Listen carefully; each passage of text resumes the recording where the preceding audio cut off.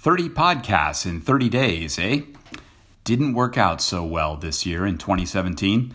It's episode 347 of the Dan York Report, and back in episode 336 on November 1, I talked about NaPodPoMo, National Podcast Post Month, and this is actually the 10th anniversary of this project, where people commit to doing 30 podcast episodes in 30 days. I spoke then in glowing terms about how I was going to use this as a month to try out some different things in podcast production, to do some things, and to kick myself back into doing episodes day by day by day of this podcast.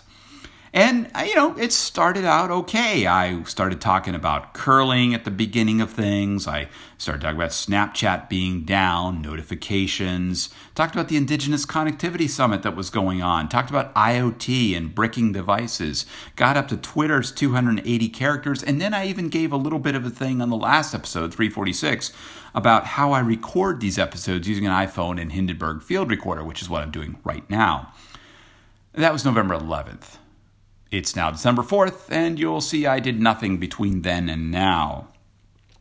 Yeah, so I kind of failed at NaPodPoMo for 2017, but I'm curious about it. It made me think about a couple of different things.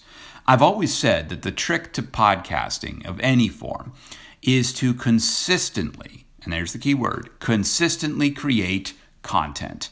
That's what it takes to build an audience to do that kind of thing. You all may know that I participate in the For Immediate Release podcast, or FIR podcast, by Shel Holtz and originally Neville Hobson. And that's been going on since 2005. And every week, Shel and Neville, and originally, had basically a contract with the listeners that they would produce a high-quality episode every week. Originally, it was twice a week, Mondays and Thursdays, but then it moved to being every week on a Monday. So you knew, you could plan in your own brain that every Monday there'd be a new FIR episode that you could listen to and hear the latest about that. Now, that's the consistent part. You've got to consistently do that. Now, here with my Dan York Report, this is not something I'm aiming to be consistent. It's my periodic, more of audio blogging. When I feel like putting something out, I'm putting something out. It's that. But I was trying with NaPodPoMo to try to get on the pattern of doing more consistent things that were happening. So I made it for 11 days, and then I stopped. What happened? Well, it was a combination of things. I had some work deadlines, and I had a coworker of mine who was out, and I needed to cover some of the work that was happening for that role, and so I wound up doing a couple of different things.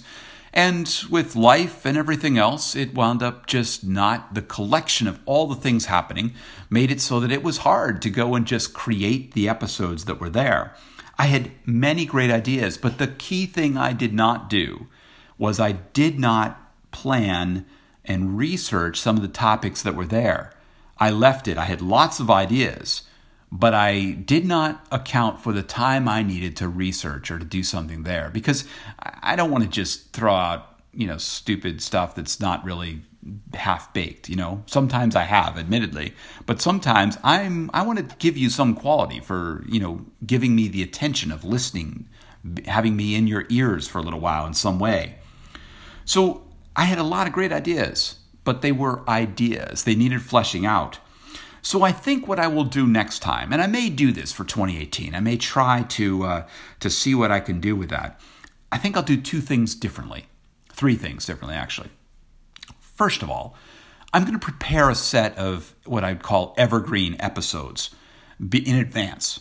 Get them recorded, get them set so that when I have those days when I can't publish something, I've got something in the queue that I could take out and do. Some of the tutorials, some of the different kinds of things that are there. So when life intervenes, I will have those canned and ready to go.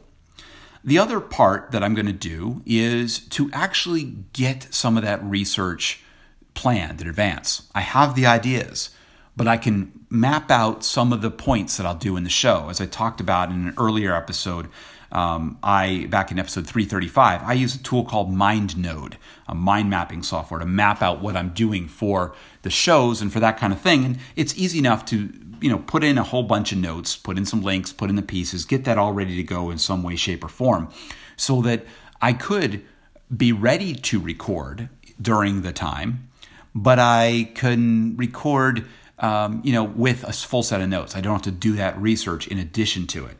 And the other part is, and this is something I've been thinking about a lot of ways, mapping out the set of episodes, a series of episodes, doing something about, for instance, I did a little mini series around curling and some of the benefits that were there and some of the things I thought about for youth curling.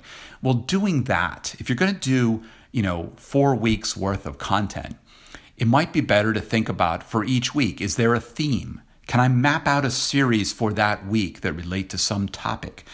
I had lots of ideas, again. I just hadn't structured them in a way that worked. And as it turned out, there were too many things happening in November for me to truly take the time to go and do that. So this time, I failed at NaPodPoMo 2017, but learned a lot of good lessons about how to do that differently and how to do that better. And again, for a podcast to work, it's got to be consistently done. The consistent creation of content. That's what I'm aiming for, both for some other events that I do, and also if I do this again next year.